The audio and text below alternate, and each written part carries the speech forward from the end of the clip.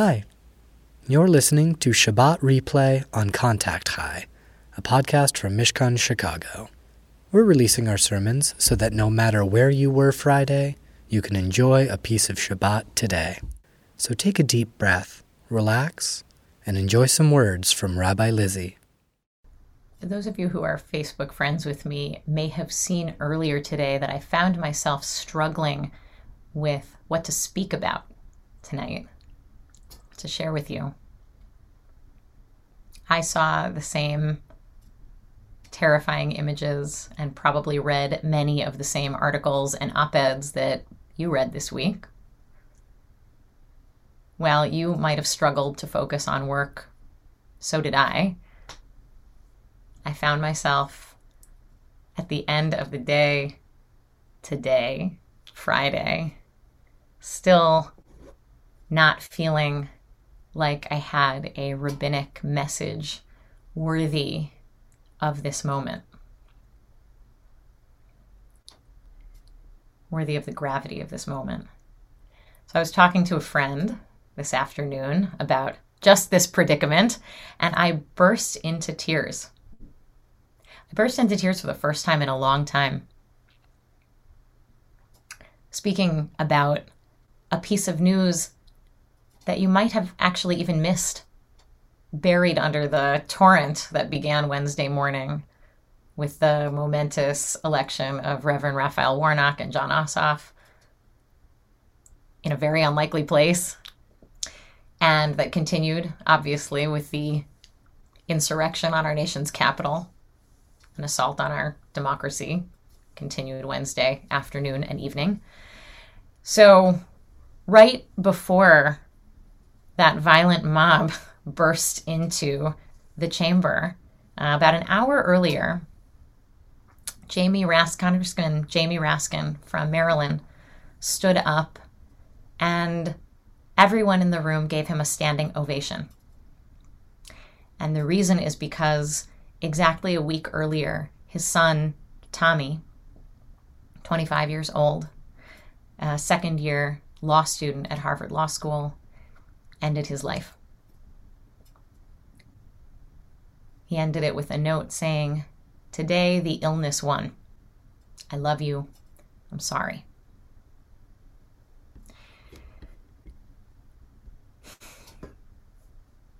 I recommend you all read the tribute that Jamie and Sarah wrote about Tommy's life. It describes him as a generous and intellectual person, unwilling to accept bullshit instead of truth, a fierce and fine debater, but for the right things, who bent over backwards to care for the people around him and for people on the other side of the world. And all of these qualities he had from childhood forward, and in his 20s, he also suffered from debilitating depression.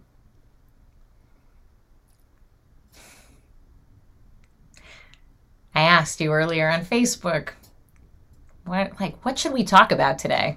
If you were giving a sermon, what would you say? What do you want to hear? And what I gathered from the many comments, and by the way, if we're Facebook friends, go read them. They're brilliant and wise. Even the questions and the things you want to talk about and hear about are wise. I heard the desire for Torah and for Talmud to speak to this moment, to navigate us through this dark time with inspiration, with moral clarity. That is, after all, the job of a rabbi in moments like this. And yet, there was one comment that stood out from a friend in Washington, D.C., who said to me, "Just tell me what's on your heart as a mother, as a citizen, as a rabbi."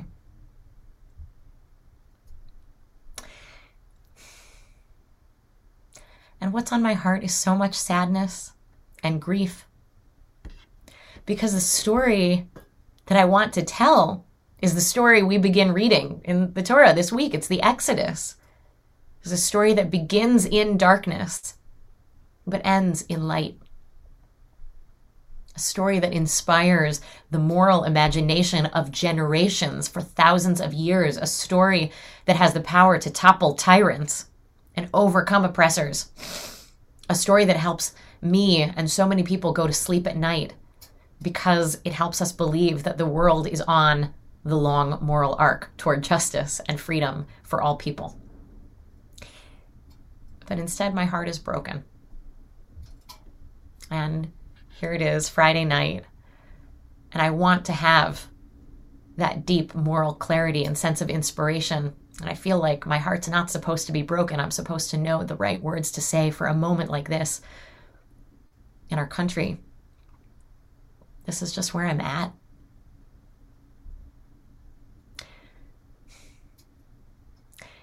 My heart breaks for everyone whose story was cut off before it had the opportunity to end in light.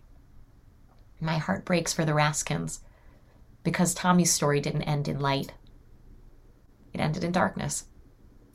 His parents wrote in that tribute, on this last hellish, brutal day of that god-awful, miserable year of 2020, when hundreds of thousands of Americans and millions of people all over the world died alone in bed in the darkness from an invisible killer disease ravaging their bodies and minds, we also lost our dear beloved son. My heart breaks for all of the families of the folks who died in this pandemic, whose stories ended in darkness. My heart breaks for Black Americans who this week had to see a Confederate flag paraded through our nation's most sacred halls, insulting their humanity and mocking the idea of a multiracial, multi-ethnic, multi-everything society, the kind of country that I long for. My heart breaks for everyone in the middle of their story, for whom light feels beyond reach. As a citizen of this country, I am embarrassed. I am furious. I am incredulous. This week, it's been hard to think about what to say because I don't have the words. I am speechless. Like all of you, I saw that this mob of insurrectionists was not subjected to remotely the kind of policing or force or consequences that we saw used against peaceful Black Lives Matter protesters all over the country and also in Washington, D.C. Instead, we actually know that in cases the Capitol Police in the building gave people directions, told people how to find offices, took selfies with the rioters.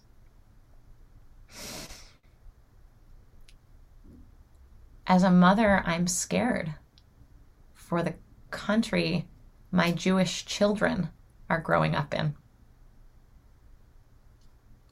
Watching people storm the Capitol building wearing shirts that said Camp Auschwitz, Camp Counselor, or 6MWE, 6 million weren't enough.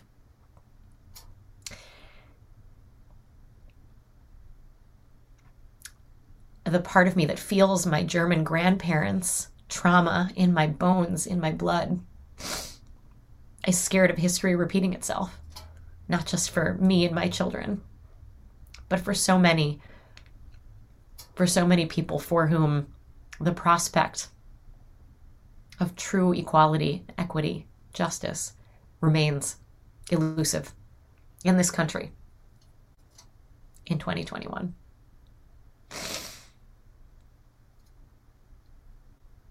And to know that our president looked into a camera and said to this group of white nationalists, neo-Nazis, and said, "We love you. You're special."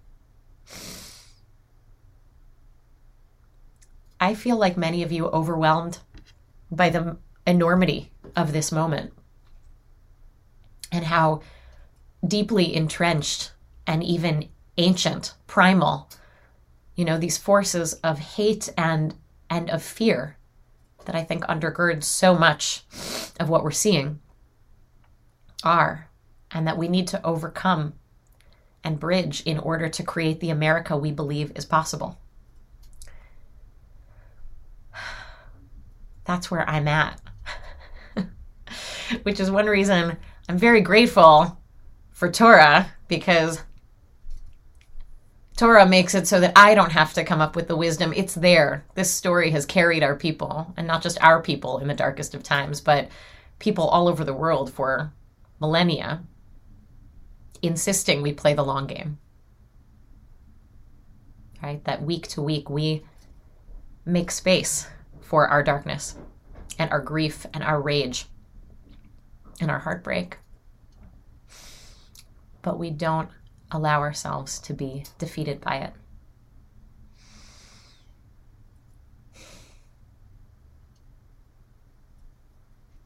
I saw a few of you earlier said like, oh God, I didn't even realize how much I needed that breath.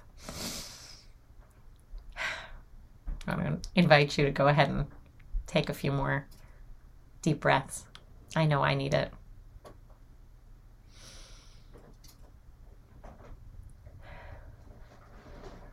The Torah portion this week begins with the enslavement of our people. And it also ends, by the way, with the enslavement of our people. Not the story doesn't end this week. It actually gets worse for the Israelites because Moses dares to speak up. And if you stop reading at the end of this week's Torah portion, you would understand and relate to what Moses says. Moses says, "Why, God, did you send me? Ever since I started speaking, it's only gotten worse." If the story ended here, darkness would have won. But the story doesn't end here. We are in the middle of the story, and we keep reading. We know how this story ends. It ends with liberation. It ends with liberation. That's the big inspiring lesson. And not just with liberation for us, but an Erev Rav, a mixed multitude, the Torah says, a multi-ethnic, multi-racial, multi-everything group of freed slaves and other people who needed to get out from that constricting, limiting place, from that place where imagination was tamped down. And what they taught you was that you couldn't change things. Everyone who left Egypt, our ancestors, our great, great, great, great, great spiritual ancestors, were all people who took that brave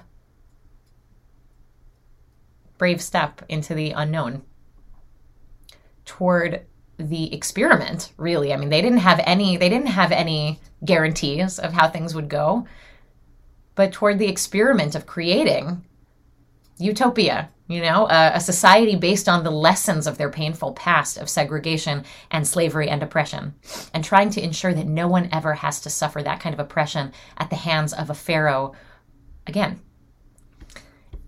In his book, in his intro to the book of Exodus, the book we just started reading, Rabbi Jonathan Sacks writes, "The Exodus narrative is a critique of the politics of power, of empire, hierarchical societies, and the division of population into free human beings and slaves and others. The division of society into different kinds of people, creating the possibility of saying us and them. The Torah proposes a different kind of politics, not based on power, but on covenant, on mutual agreement." And what is radical about this is it defies everything that anyone at the time thought was possible. Right? Most Israelites and Egyptians in this story had resigned themselves to a politics of power and domination. The insight of the Torah is that things can change, things must change, and things will change, but not by themselves. It's only when people believe that it's possible. There can be miracles when you believe, right? Only when people believe that it's possible and take those steps, and those steps that some would say are naive or dangerous or too soon or pie in the sky. And that right now is what I'm holding on to. I'm being carried. I'm being held by all of the people who can see through the darkness right now toward the light and lead the way there, even as cynics and pessimists might say, it's not possible. I'm carried by the story of the Hebrew midwives who we meet this week, Shifra and Pua, who refuse to go along with the decree to kill Hebrew children, as was decreed, as was the law of the land. Right? 2 Egyptian, very likely women, who enacted civil disobedience on behalf of human rights and human dignity and a sense that they could actually change the future. I'm inspired thinking about Stacey Abrams, who lost her own race for governor and then led a whole state toward a future that nobody in the state believed was possible, but she knew was. I'm being lifted up by Reverend Warnock, who this week said in his victory speech, he talked about his mother and also his father. And he said the other day, because this is America, this woman, his mother, who used to pick cotton, the 82-year-old hands that used to pick someone else's cotton, went to the polls and picked her youngest son to be a United States Senator. We were told we couldn't win this election, but tonight we proved, with hope and with hard work and with people by our side, that anything is possible.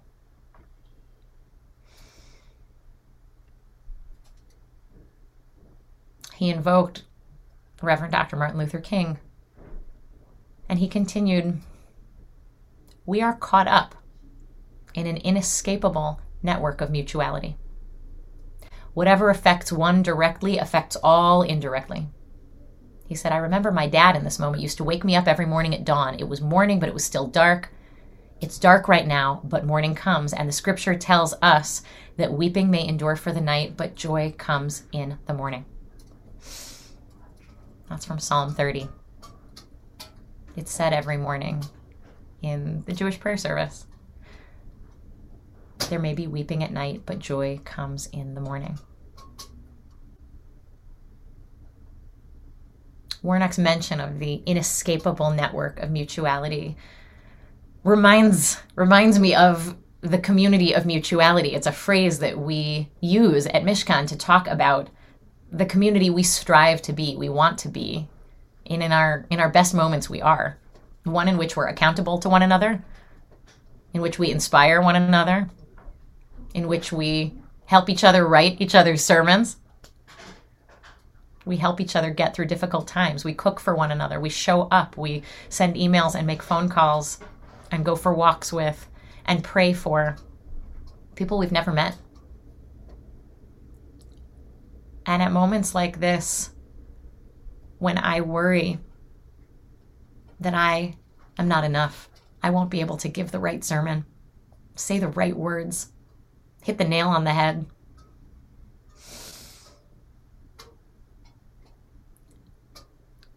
I know we're all wandering. Our hearts are broken. The good news is they usually break at different times. And so we have the ability to give each other strength and inspiration. And we take turns. And our collective comfort lies not in the words that one rabbi, or even 2, can provide, thank God, but in how we commit to holding one another, lifting each other up, bringing each other the comfort and the hope and the inspiration and the accountability and the learning that we so desperately need to bring each other into the light. And I know we can. Shabbat Shalom.